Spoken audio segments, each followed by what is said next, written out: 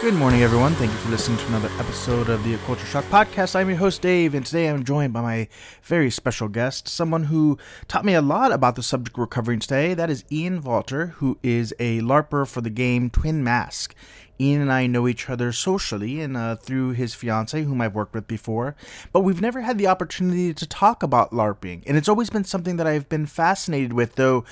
Like most of us, my understanding of LARPing was pretty limited to what I see on TV or media or movies like role models and YouTube videos. But talking with Ian and getting to see his perspective on it really opened my eyes to how socially balanced the LARPing community is, how inclusive it is, how diverse it is, how there is a shared camaraderie amongst the players there. There is this sense of communal energy that's fed into this fantasy world that they've created. And as you're here on the podcast, it feels like some of the lessons that are some of the attributes that this game has can be lessons that we can take from and implement into the real world. And I think that's really important. And so I hope you all enjoy this. If you have no understanding of what LARPing is, live action role playing, if you only have sort of the stereotypical view and understanding of it, I think that this podcast will open your eyes to a much different view of this kind of activity. And whether you get into LARPing or you find some other social activity to do in real life with folks that you don't inherently know, I think that the importance of such activities should definitely come out as very clear after listening to this. So I want to thank you all for listening. Thank you. I know it's a little bit later when this podcast comes out. Long weekend shooting overnight. I appreciate you waiting for me, and I appreciate you for listening as always. And so without further ado, my guest today, Ian Valter, talking about LARPing. I went to bed around 7:30 this morning. Right. So it's been a little bit of a rough go, but how are you doing today? Oh, not too bad. I am loving the weather that we have so far. It's still a little bit chilly, and I will stay without the heat for as long as I can.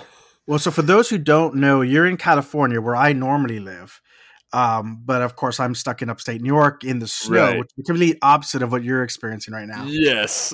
We did have some weird hail for a little bit that kind of flooded over LA, but we're good overall. That's random. So Ian, one of the reasons why I want to chat with you, other than I know your fiance. We work together. Yes. And so we sort of know each other, and you actually built for us some coffee mug racks. Right. I was just randomly looking for someone, and it turns out that you're good with woodwork. And but you made a post the other day that I thought was really fascinating. You are engaged with and play, I believe it's called Twin Mask, correct? Yes, Twin Mask. And so for those people who don't know, it is a live action role playing game. But tell people more about kind of what Twin Mask entails. Yeah, so it is live action role playing, or LARP. That everybody, the colloquial term, if you will. It involves a lot, actually. Overall, on a base format, you are living through a story that has been presented to you by those who run the game as a character you have created. Okay. And those things can be anywhere from there's combat in this LARP. Not all LARPs have that, but there's combat in this one. There's also big and heavy story elements, and that's what they actually stress in Twin Mask the most, is a through line, a narrative, and a developing story. Okay, interesting. And how much free reign do you have to further that story? Like, how are you sort of given sort of a broad strokes map of what your storyline is? Or are there various checkpoints where someone, I'm not as familiar with Dungeons and Dragons, but I can imagine that it's something. Do you have a DM type person who says, now this occurs, and you then have to pivot, sort of almost in a what's it called when comedians do it, like ad-libbing? Improv-y. Right, improv. So improv is actually the word I was going to use as well. The most interesting thing about the event is held over a weekend. So we show up Friday, and then we play from 8 o'clock on Friday till ungodly early in the morning until Saturday, and then you get what is less sleep than you thought you were going to, and then you wake up and do it again until ungodly early hours in Sunday morning, and then you sleep for a little bit and then pack up and go home. Cool. But overall of that is the story is not relayed to the players at all. Everything is happening behind the scenes, and they just put things out into the world. So there are things that happen on the site that we play at that I have no idea what's happening on the other end. Wow. I just hear about it later. Some characters came in, or NPCs, non-player characters, come in and reveal something about the story that later on they disappear, and somebody has to tell me about it later because I wasn't there at the time. So there are checkpoints. There are story points that they are putting out there. Some things do have deadlines. People will come out and say, oh, well, at 11 o'clock tonight, so-and-so is going to be out. You have to look for them. They're going to be wearing this, this, and this. And then they leave. And that's about as what you get. And if you're not paying attention to it or following up on those through lines, there's a possibility of missing something. But I think that brings a lot of joy to the game because there's a constant form of mystery. Right. So, well, what's so cool about it is that, I feel like in our modern society, we are oftentimes sort of beaten down by the grim realities of the quote unquote real world. And it's very common for us to seek solace in some sort of enchantment or fantasy. Right. Certainly, you see that a lot in television. And one of the things that I was talking to you about right before we hit record was that it feels like there's this slow but recognizable shift in the way that the sort of main world views fantasy and fantasy lore in particular. Certainly, to I would say much lesser degree, you have your Harry Potters, but then you had your Lord of the Rings, you had your Game of Thrones, you have your Vikings. I just finished watching the first season of Vikings Valhalla. It does seem like a genre in movies that used to be sort of niche has started to explode, and people are finding a connection to sort of being immersed in that world. And speaking of immersions, like in Los Angeles, for example, there's these immersive events you can go to where there are actors and they're carrying out a storyline that you as the audience may not have all the kind of what you're describing, right? Like you don't have all the information, but you're kind of guided through it. And there's this interactive connectivity between you and the storytellers in a way that I feel like is unique to either an immersive experience or LARPing, which I would consider kind of very much the same thing. It feels like this is, or at least can be, if we can continue to move past the stereotypes that are sort of surrounded it, a viable form of escapism of the real world, and also, which is really appealing to me, a way to connect with other people in real life, not on social media, but in an actual engagement with a shared interest. Right. Yeah, I agree with that. I think escape is an interesting thing because if you ask a bunch of people who LARP, you'll get different answers on if they view it as an escapism or not. It's fascinating because when you're playing a character, you want to make them, just like any good author would, as believable as possible. You want to add in faults. You want to have, a personality. A lot of people use different accents and things. So, and their struggles are real if that world was real, just like a fantasy novel such as Lord of the Rings, right? There's no point where they weren't struggling to do what they had to do. So escapism is interesting because I think Dungeons and Dragons can be easier to find an escape in because you're sitting around a table. But when you're trying to live this at a moment, and trying your best to, and sometimes getting caught up in it, completely honest, about there are events that can happen where you don't know how you're going to react and they just kind of happen at the game and you just have to roll with it. Escapism can be hard to find. Sure. But that doesn't mean that I don't get to run around with a sword and shield in my hand. And that's not something, well, I could do it in LA, and it probably wouldn't be looked upon too weird if I was in downtown. But the Right. but overall, it's yeah, it's there's definitely a lot of escapism to it, at least for me when I go through. Well, and not only that, but the concept. I got to this idea of the concepts of what reality is, and truly reality is sort of whatever we make it, right? And I think Right. that depending on what sort of subgroup you may belong to or what aesthetic you're drawn towards, your worldview is shaped by that. It's colored Absolutely. by that. I'll give you a great example. I'm a big fan of the movie Gladiator, and generally, Okay. I love swords and sandal type Right. media. Um, I'm out here filming in upstate New York, and it's very cold and it's snowing. And during the first week of us filming, I have a big jacket that I got when I got here. It's got like a fake fur collar, Hmm. and it's like an army olive green. And I was walking out from where I was base camping out of, and I was walking past all these tents that we had because we're filming outside. So we have all these tents set up for the gear and what have you to keep from the Hmm. snow. And as I was walking through it, and I was walking through this slush on the ground, and I have these giant like evergreen trees all around me, I could not help but imagine the opening scenes of Gladiator. Right. Uh, Right. and I was just thinking, like in that moment, I was transported. I Mm. wasn't a producer on a film set. I was transported into this world, or at least I could see the parallels of a world that was different, clearly, but not maybe so different than the world that we call the real world, our mundane Right. world. So I don't want to get too meta with this, but it's interesting you bring this up because it's and I explain this to people when they say I just don't understand how you can get so into it. And at a point there's been 300 people out there, right? Yeah, That's not a small gathering. And that is an agreed upon reality. And to not get too far into the meta, but we all agree with the construct of we've set forward what is time, what is an right. hour, what is a minute, and we just run with that our entire life, right? And I don't want to get too far into it, but that for those days, you're in a reality that 300 other people have agreed upon. Right. At what point it's easy to see when you put it that way. I feel there is a point that you cross into this is what I'm doing right now, and this is Hmm. all I have to worry about. Right.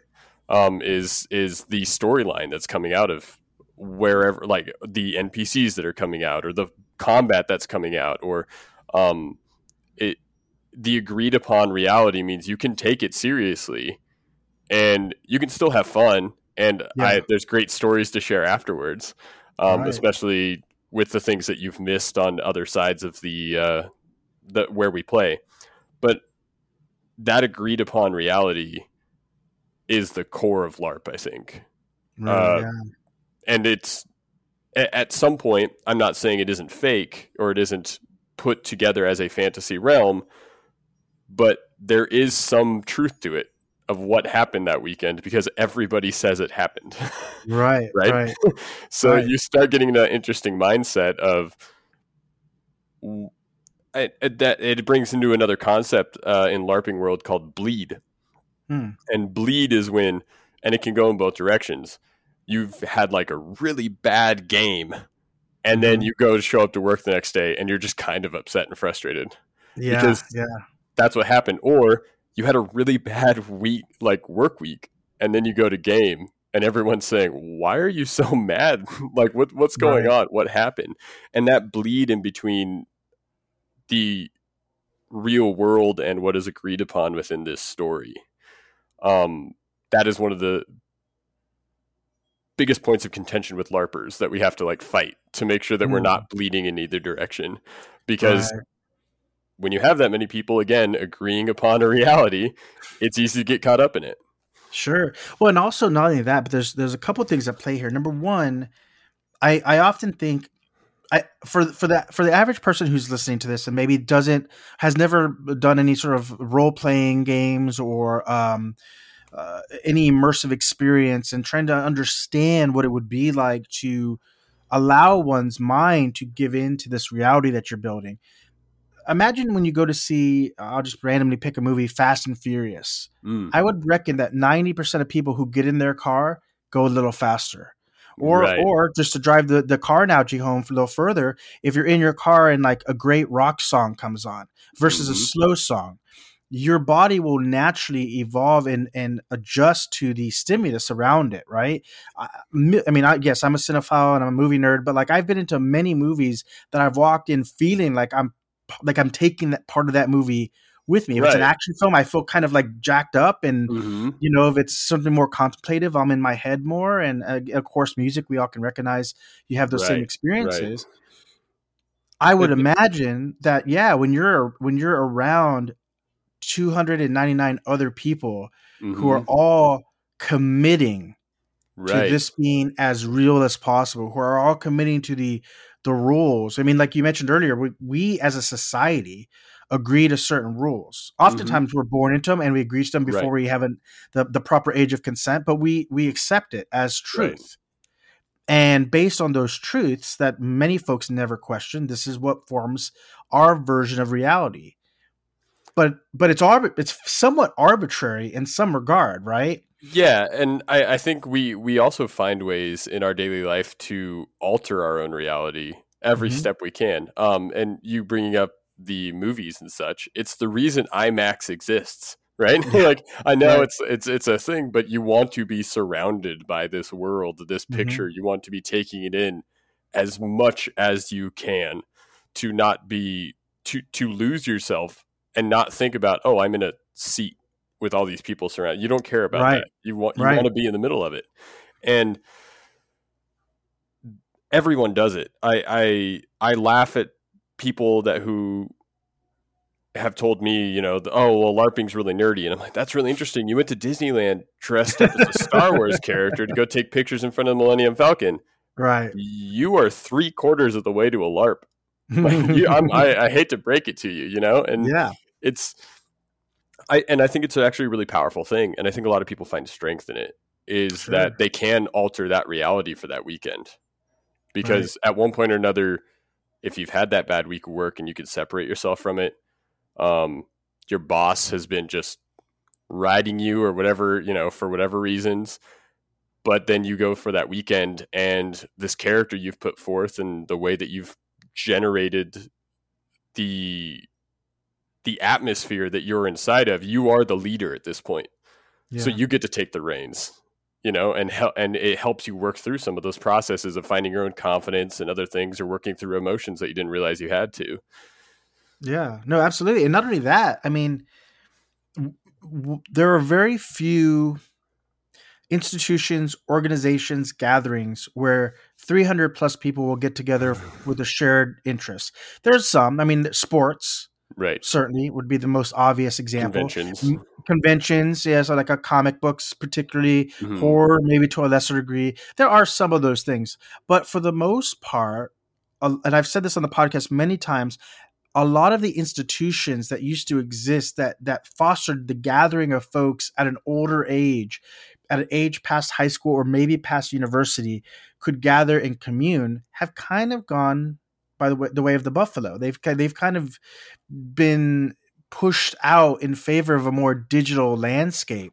Right. And I think that's why you see people so passionate about sports, because it's such a rarity to get together with other people and feed off an energy.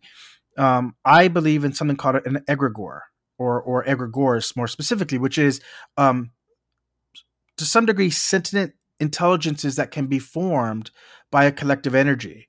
Right. It's why to me, when you go to the theater, even though you might be surrounded by 50 other people, you never feel more one-on-one with the movie than when you're in a movie theater. Right. You know, when you're at home, you feel like you're at home watching a movie, if you're at a friend's house, but when you're at the movie theater, and like you said, you're surrounded by it. The sound vibrates your skin, the picture's massive, you know, and even as you hear the people laughing, for example, around you, you feed off that energy, and it builds what's called an egregore. It's this energy that exists around a location generally that is compiled of everyone's giving of their energy, right? And it sort of builds and collects like a collective consciousness of sorts. So I would imagine that when you step onto this field where you've got 300 people gathered, all putting the same energy into this sort of world building and these storylines. And then when you approach it from the perspective like an actor would, Mm. right?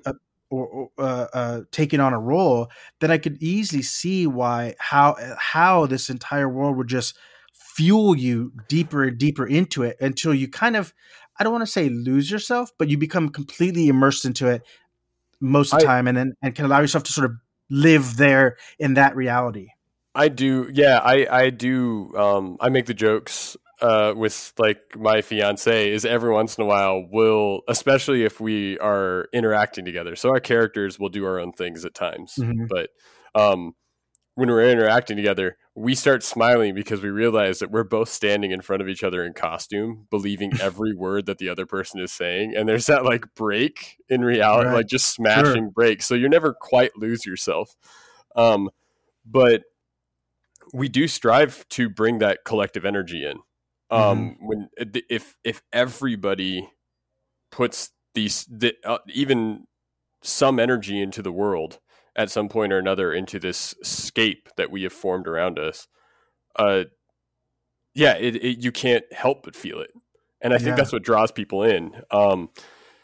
And our site too, even so, it's on a site that they hold Ren Fair at, and it has permanent Nice. buildings that look like medieval buildings all Right. across it. So Mhm. you're not walking down you're not in the middle of a field or walking down a city street. It's a dirt road with Tudor style buildings flanking either side, and Mhm. there's players who open up multiple like fake bars where you can just like hang out inside of it in the town. Normal Right. things that a town would have are happening. So at a point, I go to places and I go to merchants to buy food while I'm at my LARP Right. with fake money from the LARP, but they're handing me like a real grilled cheese sandwich and soup when it's cold outside. And at Yeah, some point yeah. or another, I'm eating soup out of a wood bowl and holding a grilled cheese sandwich with my hand, watching everybody else in the tavern just, yeah, it's energy you can't avoid at that point, and it can be an amazing structure to gather people around. Well, it sounds like it, not only that, but it sounds like evidence to me that we as a society have the ability to transform our world into something better. Right, We just have to right, commit, right? If right. if you can get 300 people to take over a little area and you add a few visual prompts and Hmm. just a fair amount of commitment to it, this world where there are these buildings and these taverns and this can be formed, and maybe, again, the complications of this existing for a month would be much different than a weekend, but Right, still the fact remains that it is functionally possible for us to adjust and change the way we live life. We can, so I think about this often whenever I watch, like, so for example, Vikings, and I sort of have a romanticism towards an older era. mm, And the reality of it is, I would be certain that it would be extraordinarily harsh and brutal and crushing very on a much so. physical level in many regards. So I don't think we should lose ourselves in wanting to go back to a time that was, No. frankly speaking, we would have been dead by like 40. Right, But it doesn't mean that we don't have the capacity to take elements of that and incorporate them into our modern world and find a balance between this concrete monstrosity that we're building and maybe something that feels a bit more organic, something that feels a little bit more connected to a time when we were, as a species, more connected to the earth in a meaningful and productive way. right. And I think that you get to a point too where, and speaking about like making a better world, is you never know what's happening at the game. And Mm-hmm.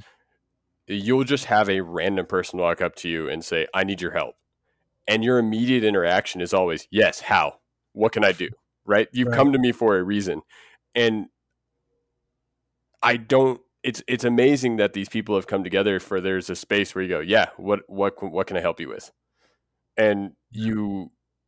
you never question it further than that. You just say yes, and then you figure out Yeah. what's happening and how you can. And I think that's a very special place. There's a very agreed upon place that society as a whole we'll be too busy trying to get to work, so we can't stop to Yeah. help somebody. We're too busy, we're in the middle of grocery shopping and we just got all the frozen food in the cart. Sorry, I can't help you with this right now. There's so many other excuses. Hmm. And we can get to an organic at when you're there and you don't have your cell phone on you and you're cut off from the outside world is how I like to play. I drop, I tell everybody, don't message me. I'm gone. Just like, Right. I'll see you guys on Monday. That without all those extra distractions, you all of a sudden have time to just help anybody who comes along your way, or walk somebody through the town who's new to the game and show them everything that's there. And there's an organic give and take in the entire community with people I don't even know their real names. Right. Which is also an amazing thing. I don't know them anywhere except here. And yet, if I see them again and they need help, I'll be like, oh, well, they helped me that one time. And it just gets into an immediate, there's no other relationship except I'm more than happy to be here for you. And it seems so simple, right? It seems like it's so simple. We could implicate into our real world, but Right. like you said, there's so many distractions and reasons, and they're constantly pushing this sort of rugged individualism on us. And I think that we've structured our society in a way where it is possible to exist almost entirely with oneself, completely atomized from the rest of the world, completely autonomous. With all the technology available to you, you don't have to, you could order everything you want from Amazon, Right. watch anything you want on TV. I mean, you don't even have to leave the house. It's like an agoraphobic fantasy. Right. But the problem with that is that as a species, our humanity, I believe, is very much tied to community. Oh, It's I tied completely agree. to altruism and helping one another and relying on other people. There was a trend. I don't know if it's a thing that's so done, but do you remember, like, for a while there, like, all these crappy cubicle businesses where used to have retreats where they would do like trust falls. Right. Remember that? Yeah. So this was all in an effort to supplement a very natural and necessary human need to commune and to interact and to give and rely. And we just generally don't have that anymore. And it's kind of replicated by social media. And it's funny that you mentioned, like, you might help someone whose real name you don't know. Right. Well, that's kind of what social media offers, right? Yeah. But at the same time, it's very plastic.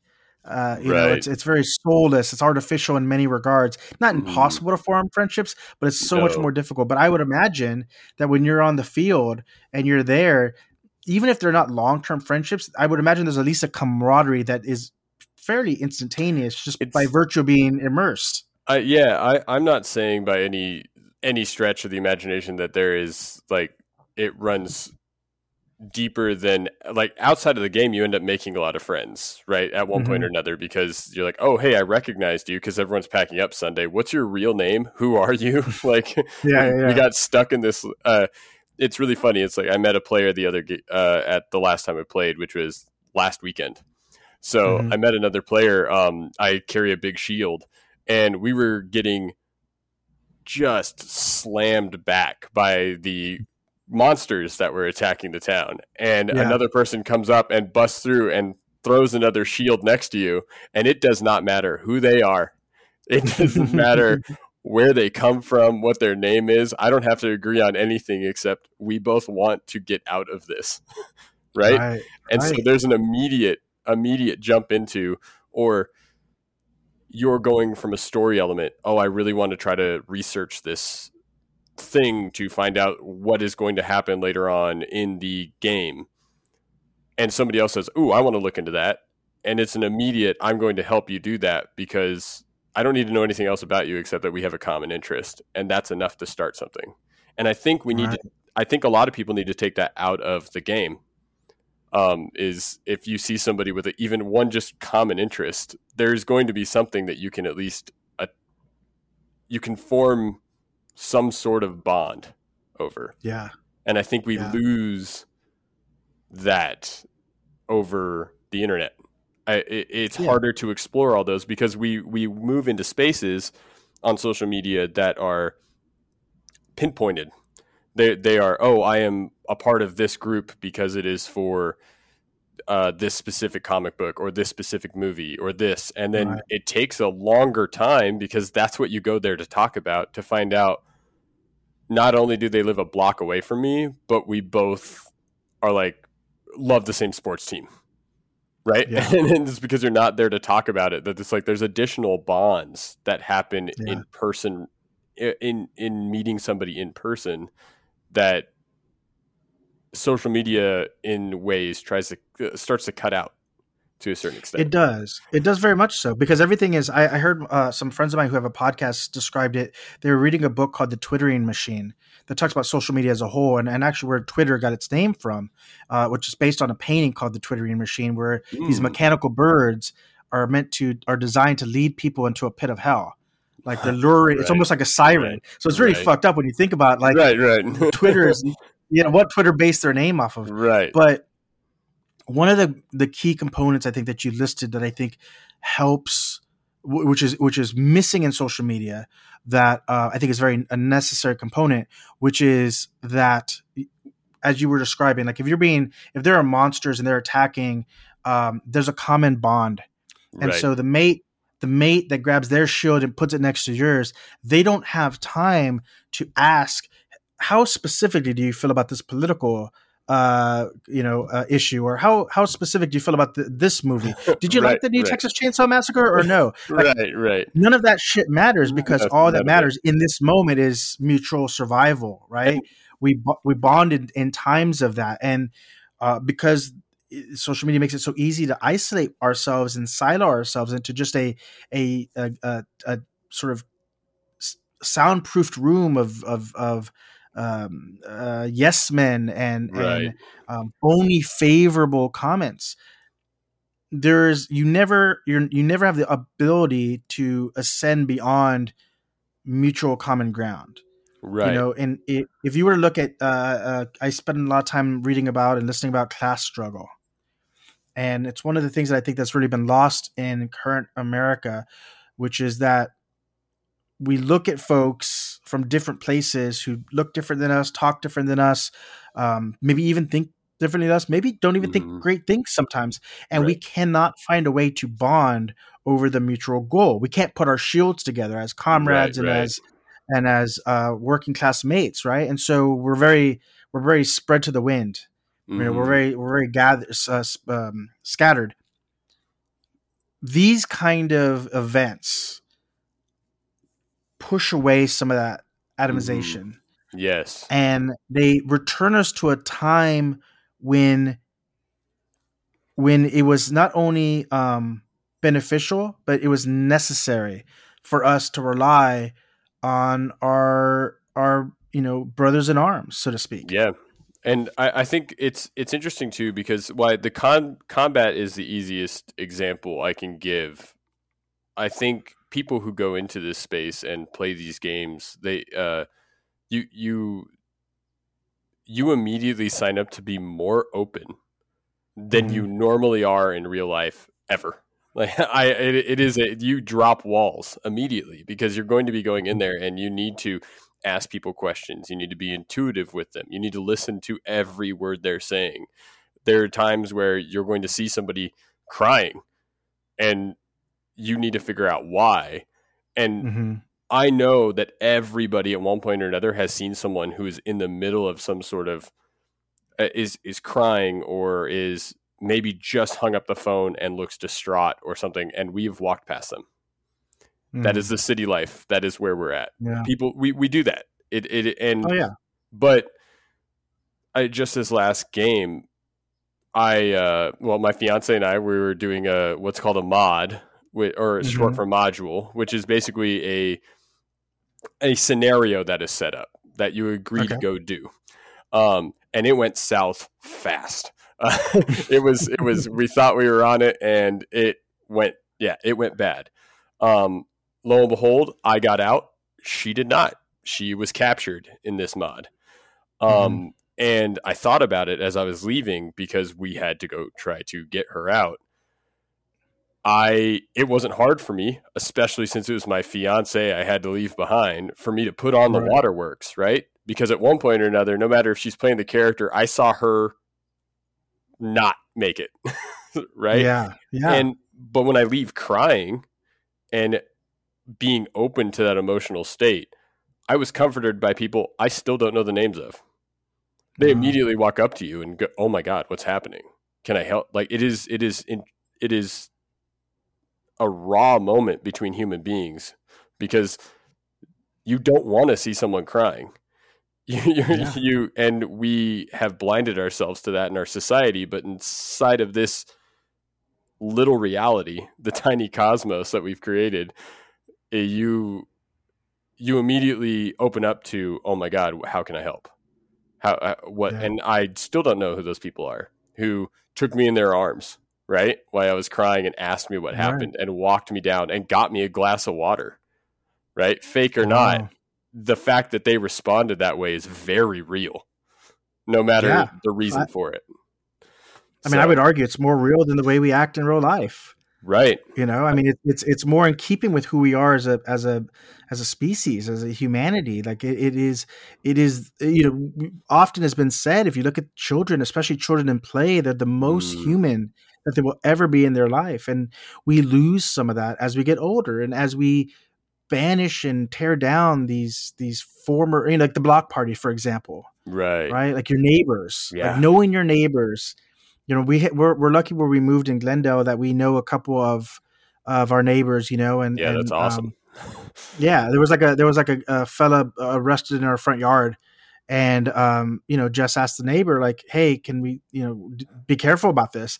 And then they sent a video footage of the incident that occurred, and you know, like, but that's a rarity. I mean, and we only know like a couple of our neighbors. There might have been a time in years past where you knew everyone, and everyone in the neighborhood communicated. They shared food. They kept each other safe. And over time, that has eroded. And so I feel like these kind of events, beyond just they sound fun as hell, but I would imagine it helps you reconnect to something that would be so easy to lose. I can definitely say that in one way or another.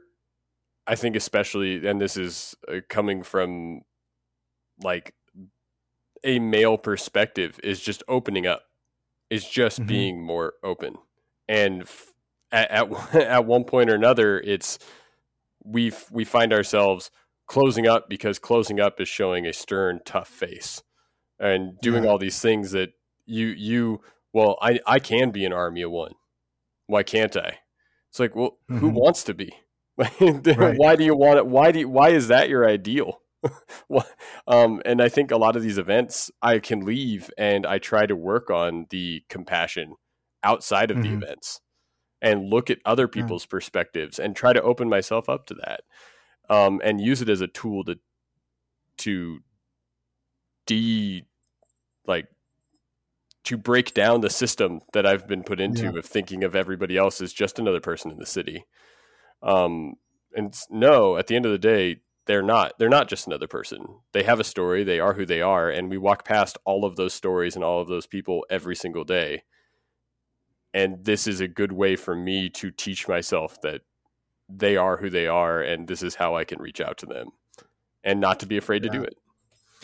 I think that's a super important lesson. And I would argue that like reconnecting with that level of humanity, of viewing the people that you walk past, not as strangers, but as an extension of you, or at very minimum, the culture that you're living in.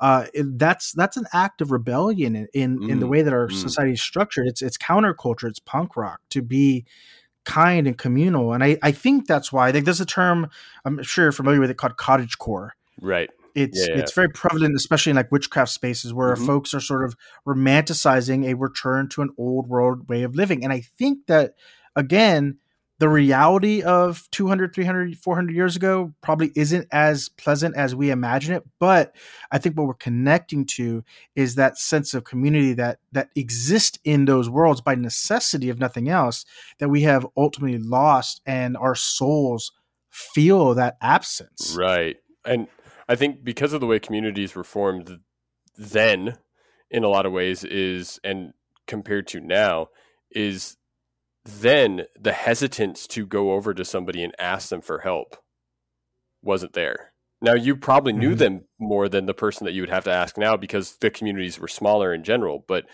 you're Mhm. not hesitating to figure out what you need.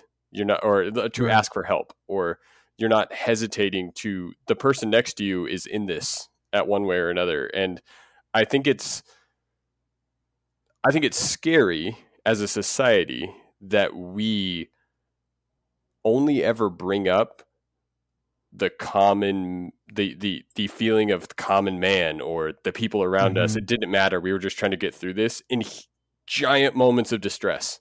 That's all. Right. That's when you hear about it. That's when Yeah. you hear about surviving an earthquake or a tsunami or wars that are happening. It's like, why is that it? Why why, Right. why are we waiting for something so bad to happen for us to be willing to find out that the person in the cubicle next to you find out their first name? Like, why? Yeah. And it's sad. And I I think mean, that's what. Go ahead. Sorry. no, no. I was just gonna say, I just think it's a lifetime of programming Yeah. from Yeah. this, Church of Mormon that rules over us, Right. Church of Mammon, rather, not Mormon, Church of Mammon that rules over us. Right. This church of, this culture of money and property and Mm, consumerism. It's so much. You buy more stuff when you're alone. When you're looking right. to fulfill that hole in you, you buy more, you consume more, you use more. When I just read a story recently, and it was about a young girl trying to get these different pieces to get her car fixed. And I was just thinking about that. I was like, so often when I want something and I'm fortunate enough to be in the position to do so, I just hop on Amazon and I buy it. Right. That's it. I Right. want a beanie, go on Amazon, buy it.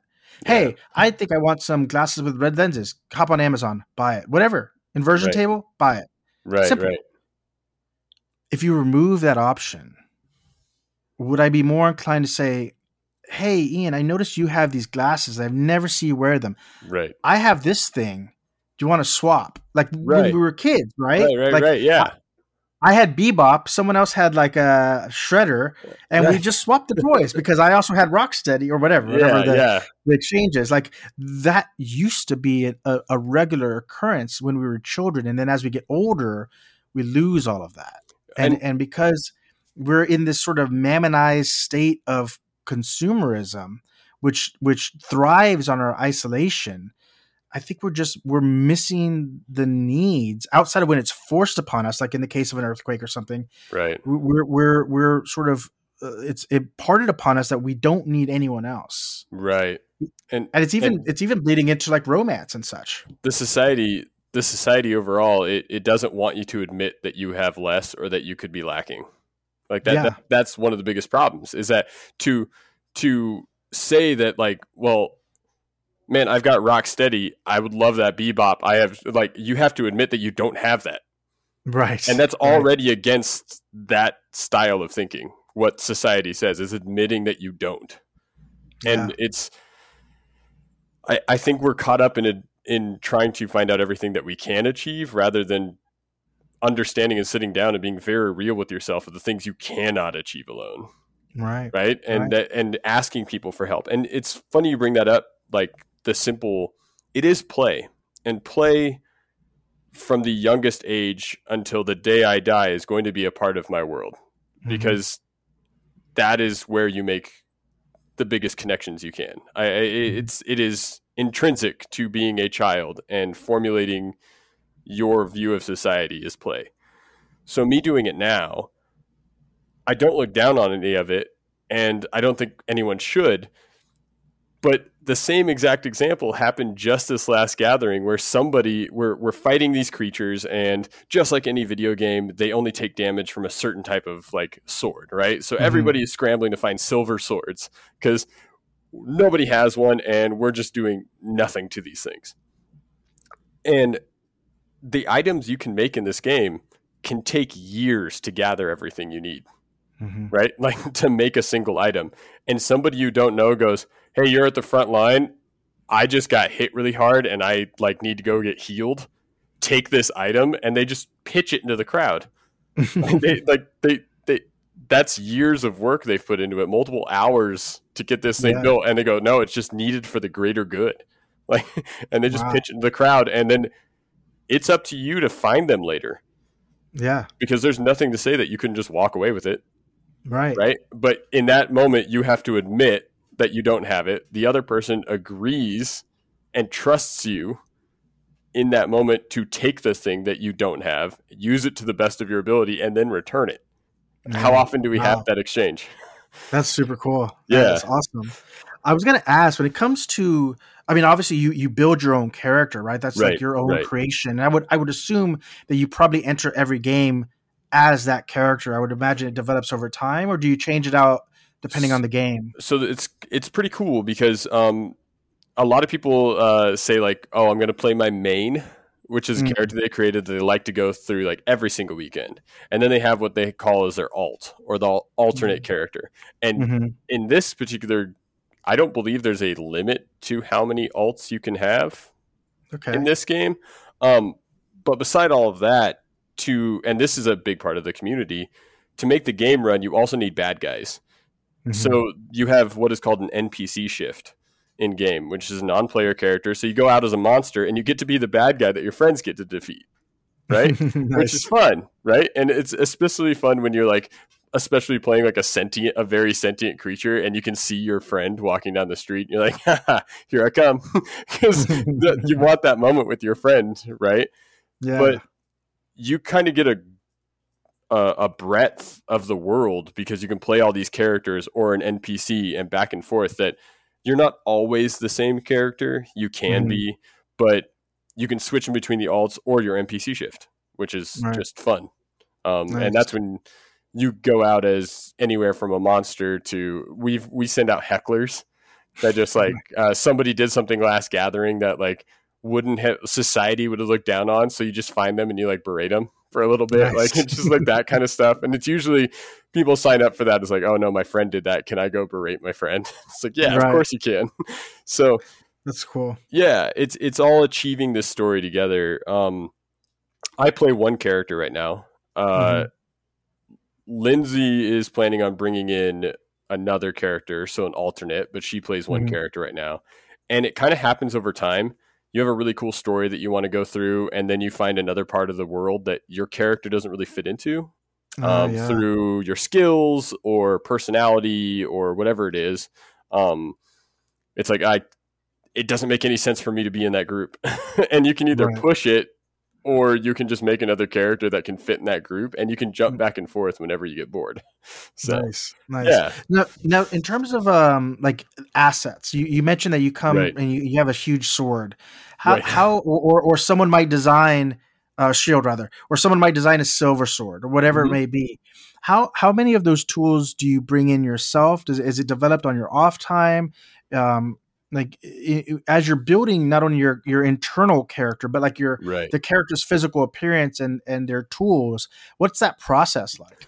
So as far as like we'll start with garb, or the things that you would wear as your character. Some people just buy the stuff that they want their character to look like, or some people make it. Most often people buy it and then modify it so it doesn't look exactly like what everybody else can buy, but it is modified to fit your character's needs.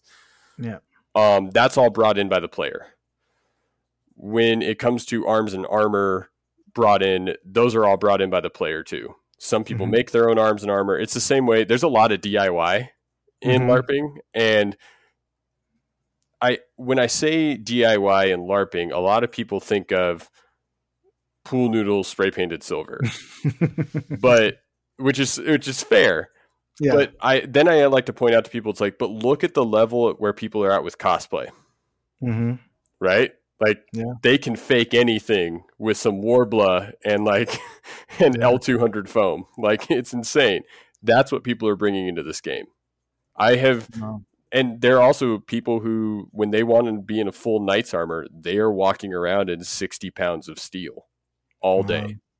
And that is what they are fighting in and running in. So while you can fake it, not everybody does, but it's a lot of DIY. Anything for your NPC shift, that's usually the game has a massive, like basically library of costumes and different weapons and things that you take out on your NPC shift to fulfill that role. So NPC shift, all brought on by the game. Although we definitely tell people, hey, if you have garb you just don't use, bring it and use it as NPCs, because why not? Like it adds more cool flavor into the world itself. Right. I personally have not built any of my own weapons or shields or armor. Well, I actually build some of my own armor, but the swords and everything that I just buy. So, and they're all made out of foam. But they're really convincing. Nice. It's like, this is a podcast, so I can't exactly I'd pull it out of my closet and you'd go, whoa, and then they'd be bored. But, yeah, there's really convincing LARP weapons out there. And if anybody doesn't believe me, check out epicarmory.com. Check out stuff. It's all foam and it's nuts. So, yeah, it's cool. Which also sells to the realism, because especially with Twin Mask, it is a story front game. So everybody wants things to be and to look as realistic as possible. Right. So when the entire community is doing that, people show up and set up insane tents and have crazy armor and crazy things out there that really branches away from the old lightning bolt sketch that came across YouTube, Yeah.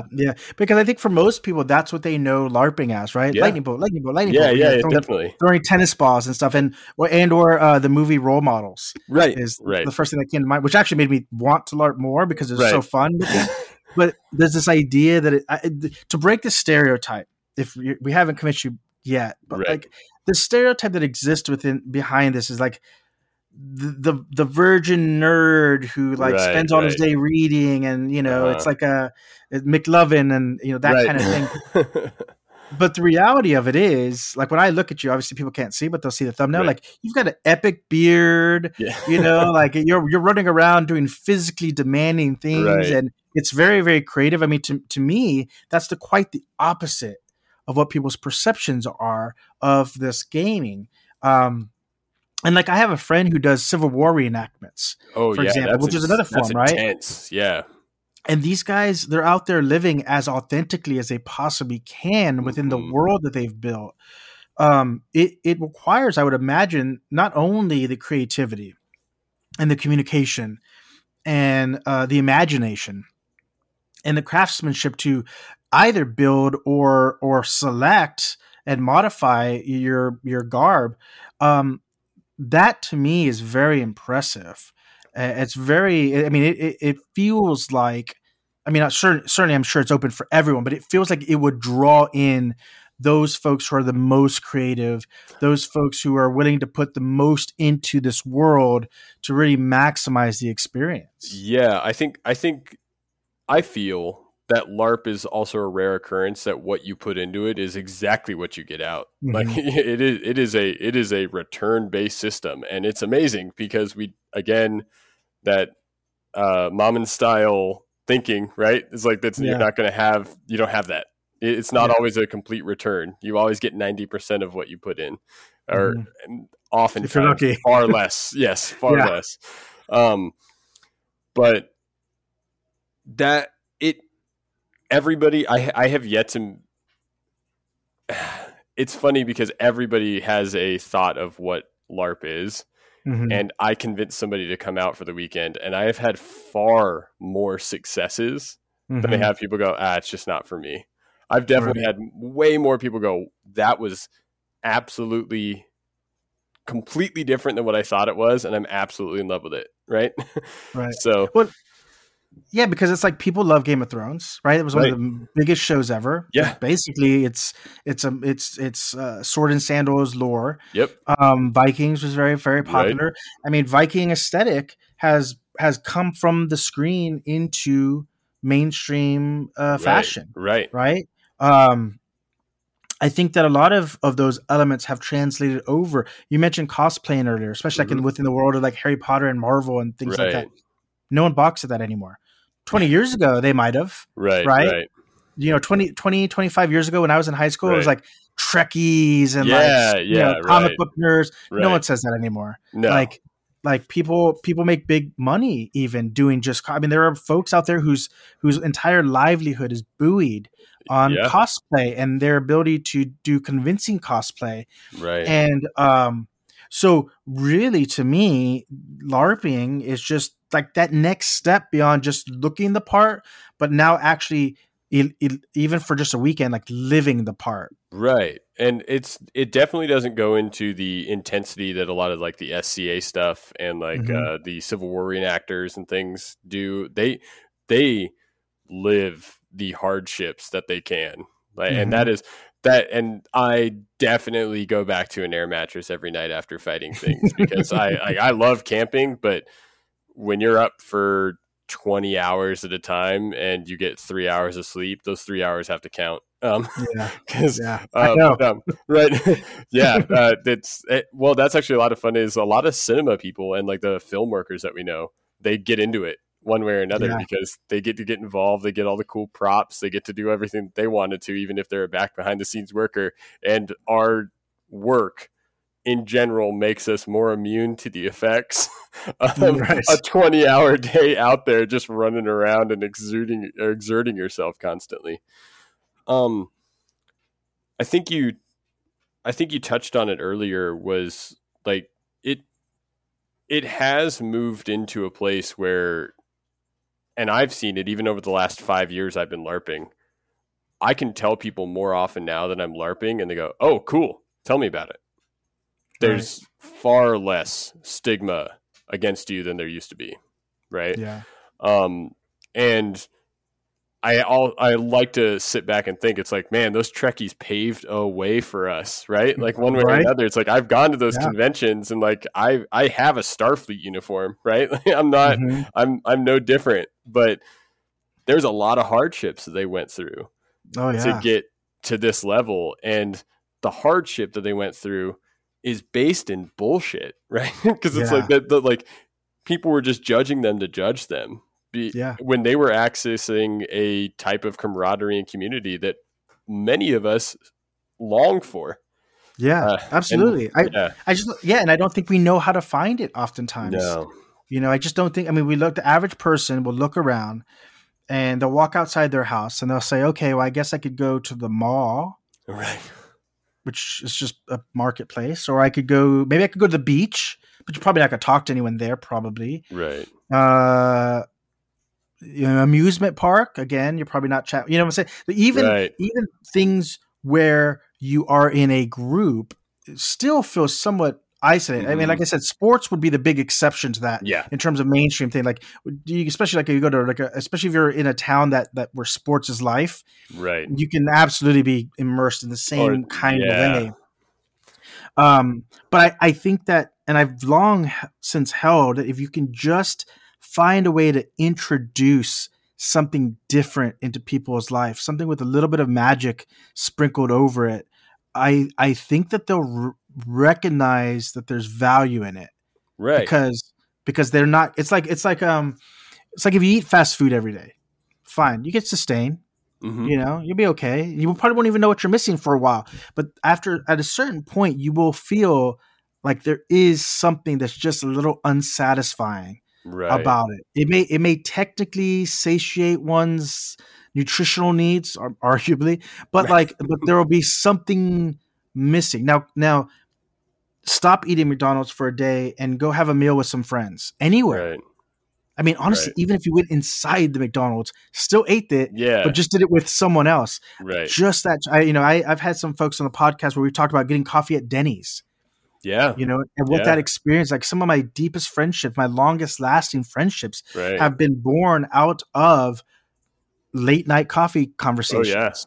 Yeah. So if you could just find a way to introduce that into people's lives and allow them to remember for just a moment what it feels like to live a life not buried in concrete and commercialism, I Mm. do think that more people will, if they don't choose it outright, they'll at least be understanding and accepting of it. Right. Yeah. And I agree with that. I think, like I said, I had more successes than I've had failures introducing other people to this game when they go, "Oh, I'd like to check that out sometime." Like, great, let me know when. And they come out and they're surprised by it. And I think a large part of it is that it's again, I think we've touched on this previously, but it's just rare to find a space to do that. It's to find a place where that little bit of magic is just, at first you think, oh, it's a costume, it's the props, it's this, it's that, it's like all the stuff that's around you, like that movie magic is brought to you, but it's not that. It's not actually, it's an underlying thing that everyone there is on the same page. Right. We've all agreed to something. Just like all of your friends at some point or another, you're sitting around the table at the Denny's and she comes around and you look at the other person knowing we're getting another cup of coffee, right? And there's a mutual, it's like, oh, we're digging into this, and everyone's agreed, right? Yeah. And that's a special moment that bonds people together, and this is a part of it. I think that's what LARP allows people to do, or at least gives us a moment. Yeah, you could tell that's why it grew from the silver painted pool noodles to the more intricacies, right? Because it was never really about the aesthetics per se. It's about the environment that you create. Right. And especially in a world where we don't create those environments often, this allows that. Maybe escapism was not the right term. Maybe it's actually a return to a more natural feeling, a more natural state of existence than the one that we currently live in. I think I agree with that, because I think with us being able to, we all live different lives because of our different careers or where we live and everything. But there is a underlying point where, and I don't want to stress this too much, because there are things that people are going through now that I will never go through. And there are things that I can only hope to understand and have open arms to accepting that other people go through. But there is a point where everyone is a human, and there is a through line there. And with these stories and these people, you're not the fantasy world is just a cool way to explore the problems that we can now discuss about the world, right? Like it's taking it out of a threatening real world context and putting it before you in a way that, man, if I really don't like this, I'm just going to leave.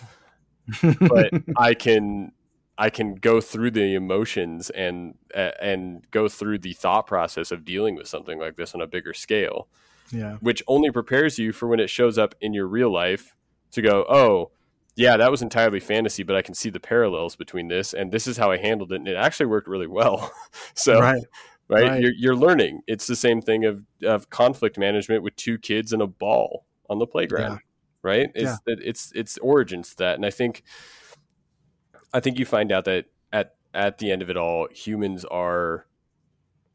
we want to be connected to each other, and you just have to find a space to do it in. I agree. I think the space is the most important part, and also in a lot of ways the hardest part.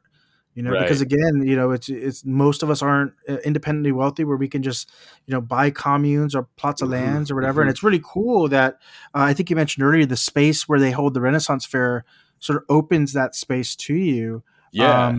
We're not even LARP there. Yeah. I mean, Renaissance Fair is coming up fairly soon, a month maybe from now. Right. After a couple of years of being down because of the pandemic. And I'm extraordinarily excited. I've been telling not only Jess, but like some of my other friends, like we got to go this year. Yeah. Have to. Because a lot of my friends have never been before. I've been a couple of years, and I'm just like, it's like an experience like no other. Yeah. I don't know how to describe it. It's not like going to an amusement park. And part of it's the immersive, aesthetic. Right. But I think it's also the form of entertainment that's available. So like you're not on your phone, you're throwing an axe, right? Something kind of primal. There's certainly something physical about that. It requires a skill set. You're watching jousting. Yeah. And you're watching, like, how cool is this? You're like, even if, I'm vegan, so I have a lot less options at Ren Fair, but right. For anyone who's inclined to eat meat, like you got, big giant turkey legs and food of some of the food, which is more period accurate, that allows you to sort of be immersed in that. And then all around you, and I'm a huge proponent of art, is craftsmanship, artisanship all around you. People just make cool stuff, cool clothing. I have a friend who has Opal Moon Designs, who's always at Ren Fair. Right. I've bought stuff from the shops where I bought like a bronze placard of the Green Man, and like Yeah. there's just these various things that you can gather. The swords, I always find myself in the sword tent. Of course. Always been amazed by the craftsmanship behind it, and it's not manufactured by a machine. It's not manufactured by at a processing plant that goes in a box that shows up at your house. It is something crafted through sweat and labor and love, and that comes through because it's hard to replicate that in a more technology-centered society. So I would imagine that not only is it cool that they give you the space and that there are some aesthetical pieces up and erected that you can sort of lean into, but also, and we talked about egregores earlier, you're not just feeding off the energy of the LARP, but you're feeding off the energy of every Ren Fair that's ever. It's like thinking about like it as holy ground. Right. I'm a big Highlander nerd, so like holy ground. Like it's like it's almost sacred in a way. Yeah. Because of this collective energy that keeps getting poured into it yearly, or in the case of the LARPing, monthly, and it penetrates the entire environment that you then step into.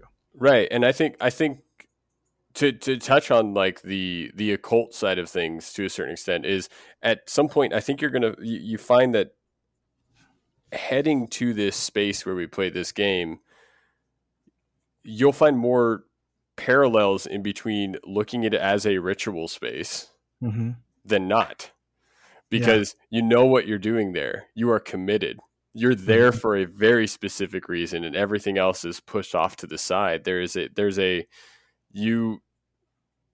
energy is there, and what everyone is bringing, and the hard work and the labor to put something like this on, especially with 300 players and what we do. It is. I'm part of the staff for this event. We have weekly meetings, and most of us have more than one meeting a week to go through. And not only people writing story, but I'm head of safety. So we're working with a brilliant team of people that are helping to make sure that everybody gets to walk away no matter how many swords hits them. Right. Those kinds of things. There's a lot of labor put into it. And on top of that, you have players who not only do put all this time into their character and making sure that all their friends are having fun around them, but there's a few brilliant players in game who put on actual plays about things that have happened at game as their characters. They write them out.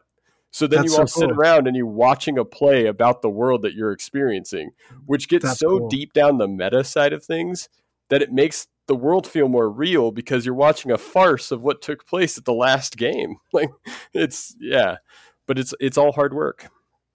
It's all hard work. So, and I think overall people need to be willing to see, no matter if you understand it or not, the work people put into things. So I'm curious about this because there's clearly not only the craftsmanship involved, but there seems to be a physicality that would be to some degree necessary. Certainly, if you're one of the folks that is running around in 60-pound armor or even just carrying a sword. Do you do any sort of training beforehand? Have you studied any formal sword fighting or anything along those lines? So the first thing I want to touch on with this is actually that Twin Mask itself is very inclusive about what anybody else can do at any given time. So if you are a player, if you are somebody who can't do a lot of those physical things, there are parts of the game and rules in the game that facilitate it no matter what you can or cannot do. That's cool. So one of the big things is one of the things you have in game is parry. And parry is just, as you would in any other action movie or whatever, are able to parry a blow. If you are struck with a sword and you have a sword in your hand and you have bought the parry skill, you can call parry, and it is as if you were never hit by that sword. Very cool. My character is much cooler than I am and is faster and would have gotten that in and with a flourish deflected the blade, right? Right. So, or at any given point, you also have things that are, for any attack that's thrown at you is dodge. Mm-hmm. So you can buy the dodge skill, and I use it often, no matter how physical I am, where it hits me and I get to say dodge instead, right? So there's no matter where you are in your physicality, there is a space for you at this game.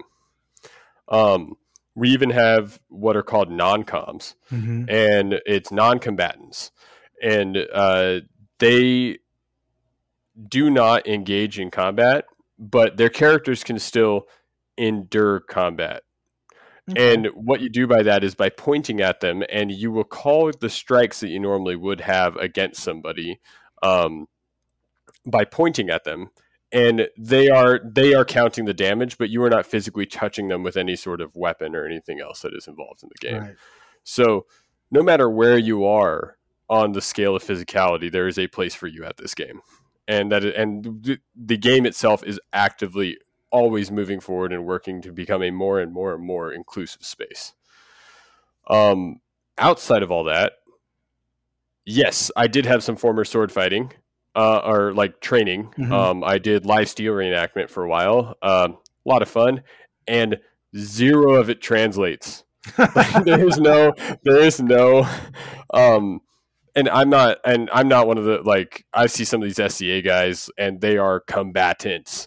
I did live steel reenactment, so there are times where it's, yes, I do know the movement, but the sword fight is choreographed, right? So I'm on a different spectrum. Right. But even knowing how to and doing some of the like basic baby level SCA fighting that I have done, none of it translates because you're using manuscripts in the SCA and ways to use these different techniques. And at the end of the day, the guy you're fighting at LARP knows none of those techniques and does not care. Does not care. So it is also, Twin Mask is also a lightest touch game. Mm-hmm. So you are not swinging for the fences at everybody you meet. It is actually supposed to just signify to people, touch, okay, you are hit. Right. Now, because of that, you run into another side of things, which if you are fast, you are deadly. Right. So there's a thing, you can't go over 3 hits in a row, but if you can just pop, pop, pop, that counts. Right. You just touched them 3 times. They have taken damage. So there's a whole nother level of physicality to that. And that's why when you're hefting an actual sword and ready for combat, and one of the swords I fight with weighs like, I think it's like 7 ounces. Wow. The core of it's carbon fiber, and it is foam over the top of carbon fiber. It's a beauty. I am fast with that. So real combat doesn't do much. Now, I'm sure somebody will argue with me on that. But the other really cool thing, and with the space outside of this, is that we also have fighter practices that are outside of the game. Nice. So you just show up, and it is what people do think, or what LARPing once was. We all get together in a park with our foam swords and swing them at each other. Right. But it's getting better at knowing what LARP fighting is. Yeah. Which is different than what most, the swords and as the Swords and Sandals movies will show you. Right. Well, it's always funny because I've done a decent amount of martial arts training over the years, and right, in your mind, what you imagine, and certainly if you watch movies and sort of what it looks like when you see a choreographed fight versus when you get into a real world fight, or even just a real world sparring session. Right. It gets way uglier real fast. Golden shoe ugly, in fact, at times. Right. Because of course it's Hollywood, right? Versus like the real world when things aren't quite so clean and the person, you always wonder, like watching a choreographed sword fight, like if someone zigs, what if the other person doesn't zag? What if they zig also? Yeah. Right. You lose a finger that way, easy. So I could see where it would be beneficial to just get some real world experience with other folks so that you don't go into it with the misconception that you're going to do this very graceful, Mad Mardigan sword play thing. And then, right. and then it's for naught. Yeah. The skills that you can buy as your character in game will make you Legolas. Rather, you can fly down a set of stairs on a shield and shoot three orcs. Like there's just like, uh, so it it does get to a point where there are affectionately called stick jocks, Okay. and those are the guys who, and I have become one of them, who we really like the just getting down and working on our technique for LARP fighting, being Mhm. as fast as possible. And there's now tournaments just for that. Like outside of LARP, there's no character play or anything. There are companies that make tournament level swords just for LARP fighting Wow. because it's all speed and moving and parrying as fast as you can. And it looks a lot like Olympic fencing, Right. where there's no movement and then there's a flurry of movement and someone's upset and you Right. have to watch it at like half the speed to figure out what happened. Right. But we also strive to be as safe a game as possible, even when things can possibly get ugly. You are entering a realm where there's a possibility of you getting hurt. Right. A few years ago, we had somebody, nobody was hurt and had to go to the hospital or anything, but if you're running around in 60 pounds of armor and the other guy's running around in 60 pounds of armor and you don't see each other going around a corner, Mm-hmm. Yeah. it was one of the loudest noises I've ever heard that wasn't caused by a actual like car crash. Wow. Was these two guys running into each other. So there is a point where there is a physicality to it. But the space itself and the way the game is designed is also to not limit anybody by what they can or cannot do.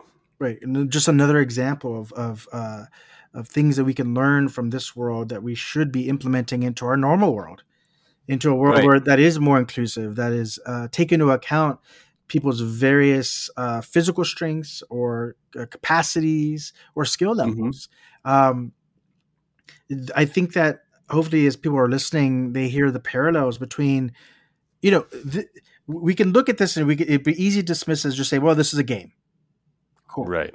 But I think that over the course of this conversation, it's been very evident that it is in fact more than a game. It is shaping a reality of sorts with its own sets of rules, its own sets of interactions, and yet, while there was no need to structure it in this way, it does feel like it sort of, again, I don't whether it was by design or instinct, naturally was built in the manner that we would like to see the rest of the world behave as. Right. And I haven't played, so the game itself I believe is 10 or 11 years old and I've only been playing for 5 of those. And I think like every other organization in those first steps, there are some mistakes that have been made. Sure. But the thing is the reason that I stick around with this is because everything that has been brought back, they've corrected and they work on, and they're continually working on to help people feel safe and included at the game itself. Wow. So I think the biggest thing that LARPing can really show somebody, like just from not like forget the story, forget all the other stuff, is seeing somebody who is given a space to exceed in their element. Yeah. There are multiple players there that their minds are steel traps and they will recall things from years past to figure out the problem that we're seeing now, or recall the name of some character that I should know, definitely don't remember. And watching that person excel in that moment is amazing. Right. Because like, oh, well, this, and this happened, and this is who they talked to, and this is the lore behind this, and this is why we have to get this, and this to defeat this person because they're brother to this person. You're like, okay, that's awesome. You're just kind of awestruck in those moments, just as much as I'm awestruck by some of the fighters that we have. Right. Right. And I think, yeah, everybody has a place, and it's a huge lesson that can be taken out of LARP into everyday situations and into the real world. I agree. Now, last question. Is there any moment in your life growing up that drew you into this sort of appreciation for the sword and sandal genre? Did you always Right. sort of grow up enjoying it? Was there one movie that sort of like ticked that box for you, and then from then on you were sort of enamored with that world? So I have to blame my mother, and this is one of the few things I can do. My mom, throughout her college career, played Dungeons and Dragons. A new edition of Dungeons and Dragons came out, and she said, I'm going to teach my children how to play Dungeons and Dragons. Mm-hmm. So my first dungeon master playing Dungeons and Dragons was my mother, who ran it for me, my sister, and my best friend. It's great. From there on out, it was basically, it was kind of a safe space for me. I like fantasy in general. I as much as I like seeing tropes subverted, Mm-hmm. I also feel comfortable in knowing, okay, that's the guy who's going to do this, and that's the guy who's going to do this, and this is Right. comfortable too. It's the reason why we rewatch TV shows and movies. Yeah.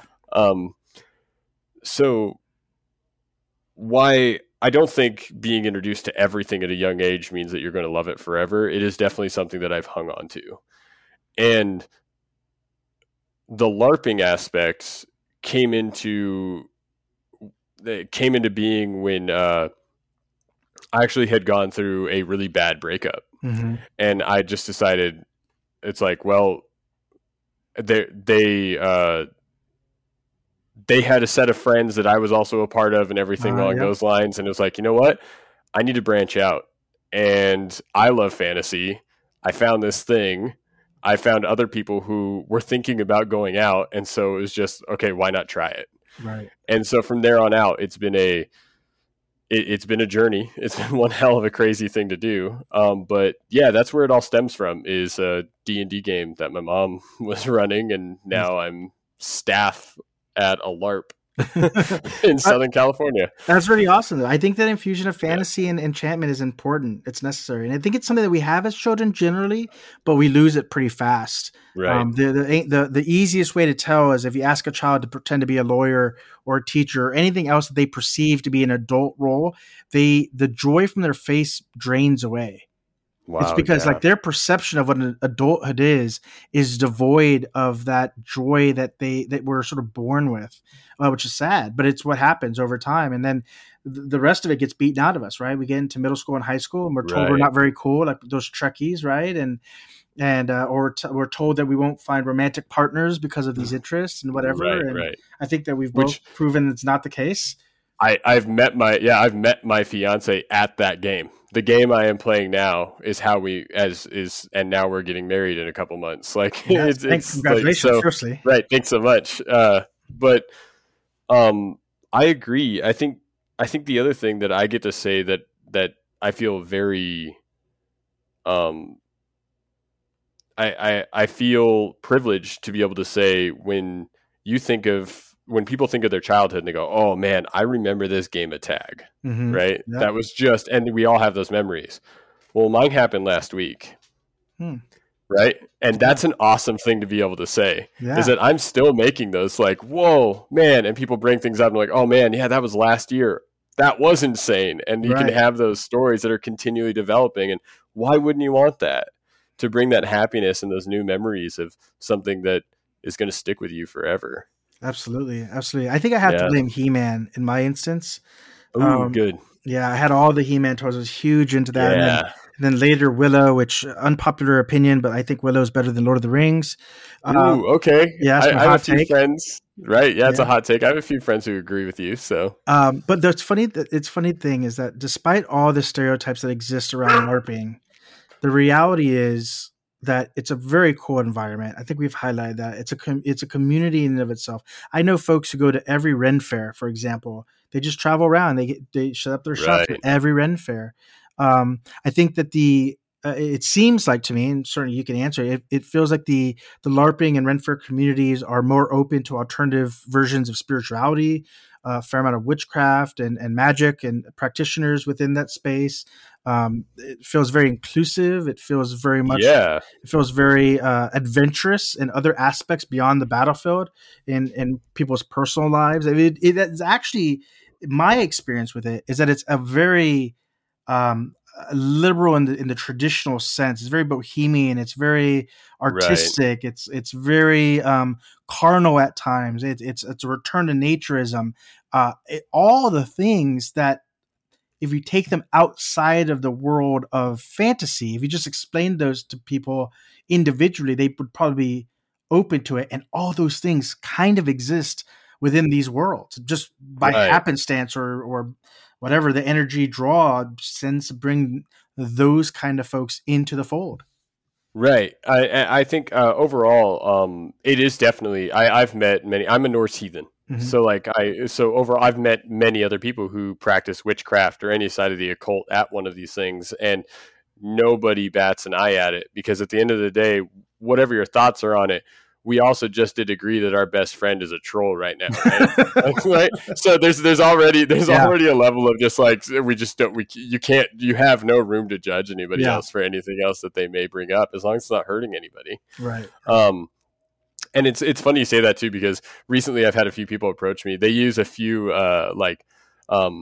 runes and Viking stuff in game, and they're like, "Hey, is this offensive?" And I'm like, "This is the farthest you can get from its original use. Like, if someone does have offense from this, we need to talk to them, not the other way around." Right. Like, that's part of the sorcery stuff, right? Is like, things that look occult just look occult. There's an aesthetic to it, and you have to lean into it. Yeah. But yeah, it's an amazingly inclusive space, and just like Ren Fair, there are people who travel all over the country going to different LARPs. Yeah. So there's a larger community there. Again, people you don't even know, you can go to different LARPs and still find all the things that you want from your home LARP there. So yeah, and I think everybody can be drawn to it, and I think everybody can learn from it. Yeah. Right. Seeing a community function like that. Oh, 100%. I think it's almost necessary for us to remove ourselves and to from the standard quo, and to introduce back into our lives what communities can look like. Communities that, yes, do make mistakes, but learn from them, right? Mm-hmm. Communities that find roles for everyone, from each according to their abilities to each according to their needs, to be accepting of different spiritual practices. I've often said that the occult spaces need a little bit of a sense of humor beyond memes, because at the end of the day, if someone were to watch me doing ceremonial magic, I'd look like I'm just doing invisible drawings in the air.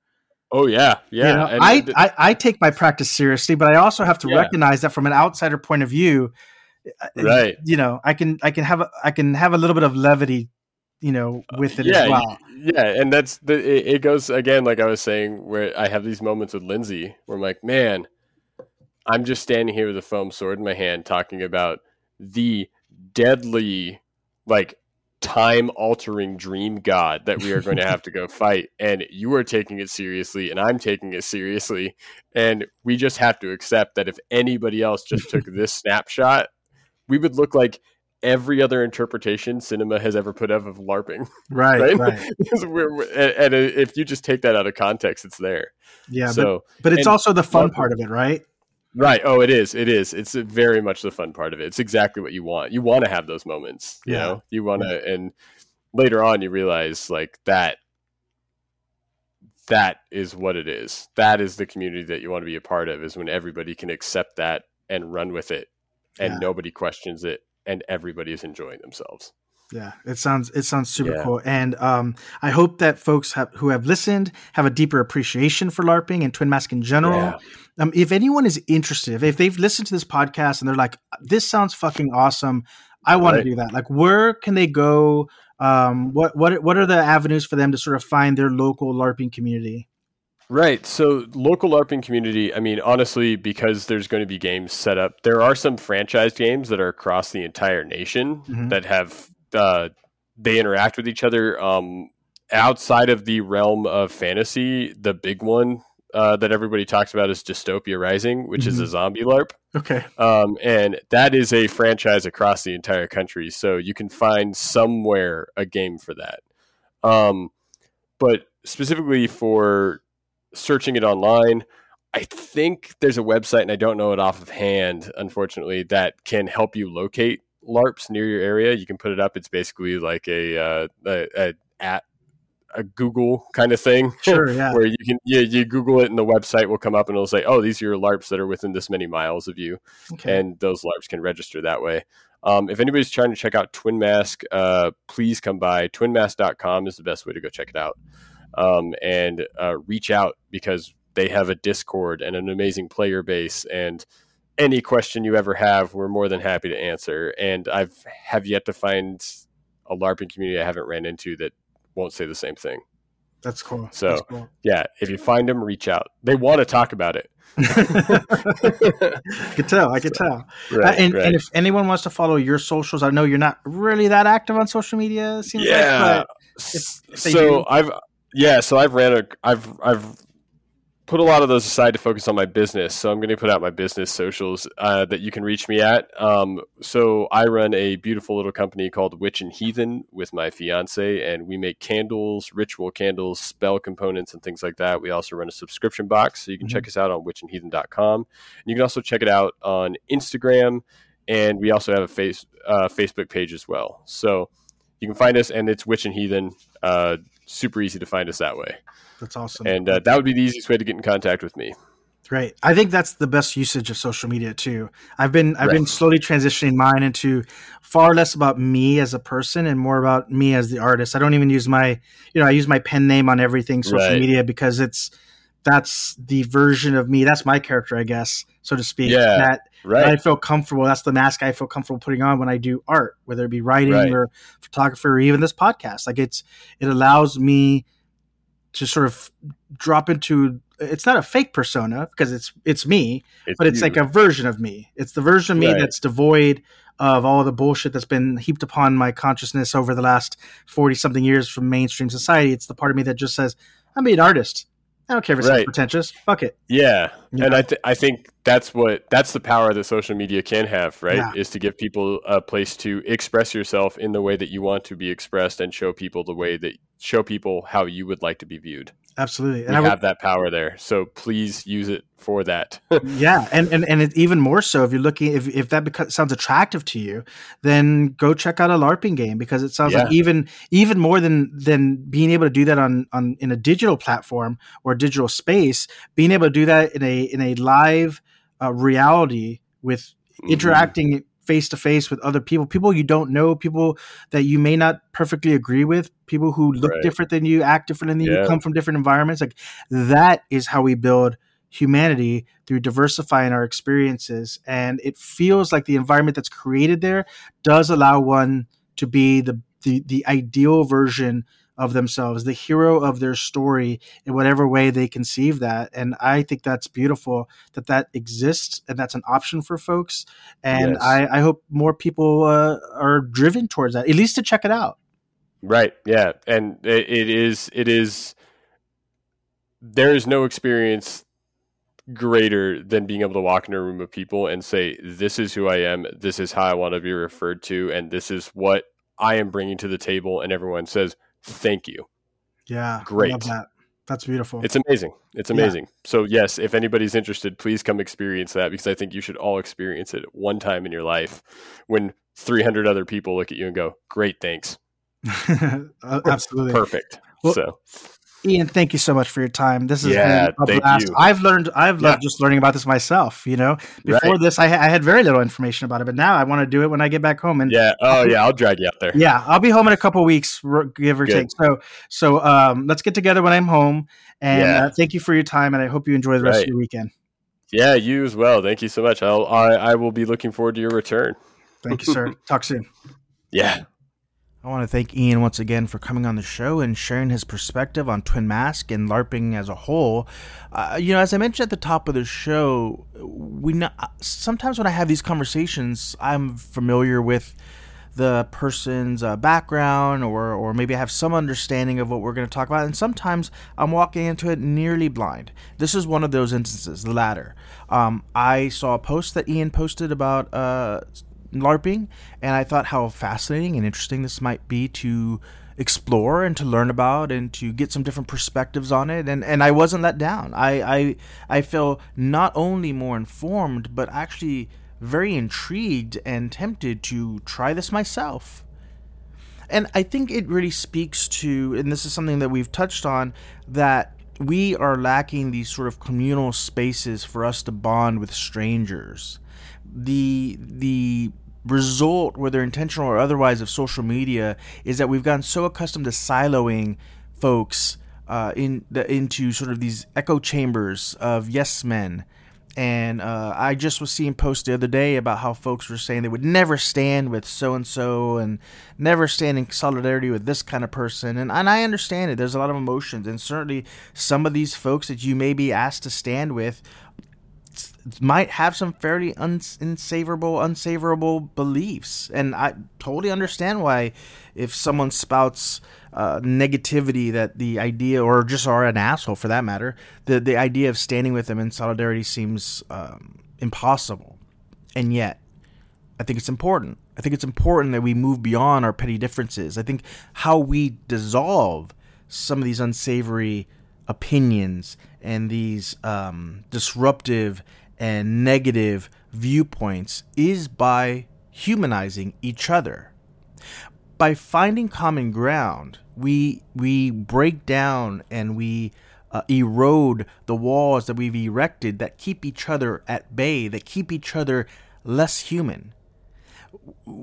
Because we live in a world where everyone is so atomized and isolated and compartmentalized into specific viewpoints, it makes it very easy for us to look at other people and say, you're a monster. And maybe in some instances they are.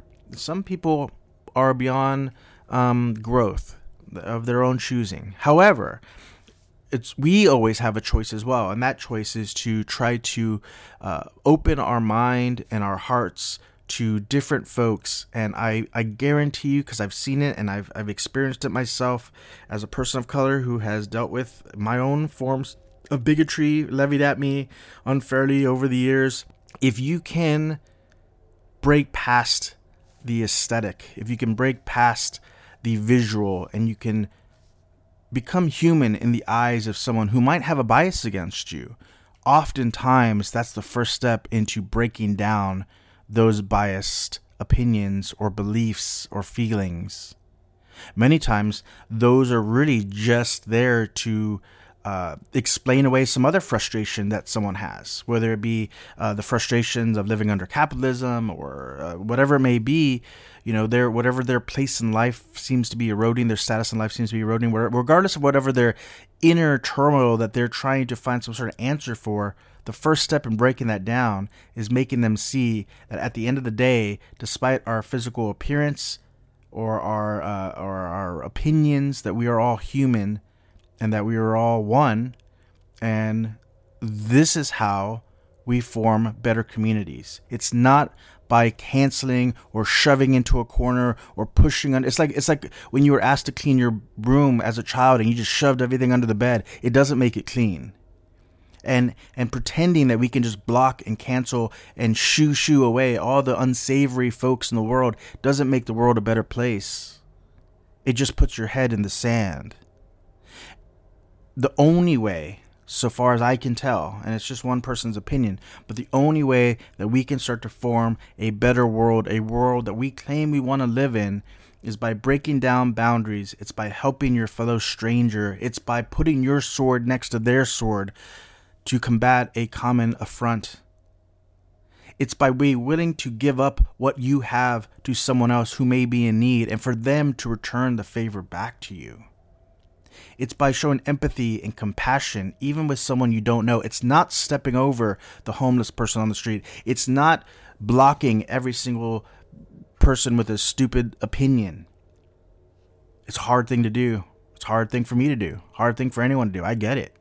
But I don't know another way to move forward otherwise. And I think the lessons that Ian was talking about, that his experiences on this LARPing battlefield, can be lessons for us all to take. And I hope that you all come away with those same lessons that I did. So thank you all so much for listening. Thank you once again to Ian for his time and his perspective. And I look forward to chatting with you, each and every one of you, next week. And so until then, gold rings on you all.